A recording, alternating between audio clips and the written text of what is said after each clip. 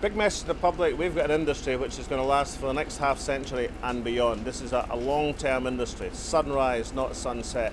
Message to the industry, we want to maximise the output of oil and gas in the waters around Scotland for the benefit of the industry certainly, but above all for the benefit of the people of Scotland, and that means tax stability. We've had something like 16 tax changes from Westminster in the last 10 years, a bewildering array of fiddling and foodling about. What we need is a tax stable regime so people can plan their investment forward, and that's what we're putting forward in this high-powered report.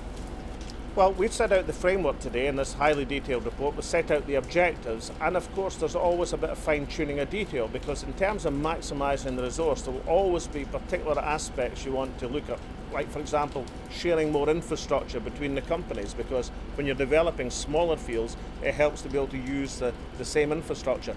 Increasing the enhanced oil recovery. You know, in the waters around Scotland we're only getting about 40% out of each oil field on average. In Norway it's 48%.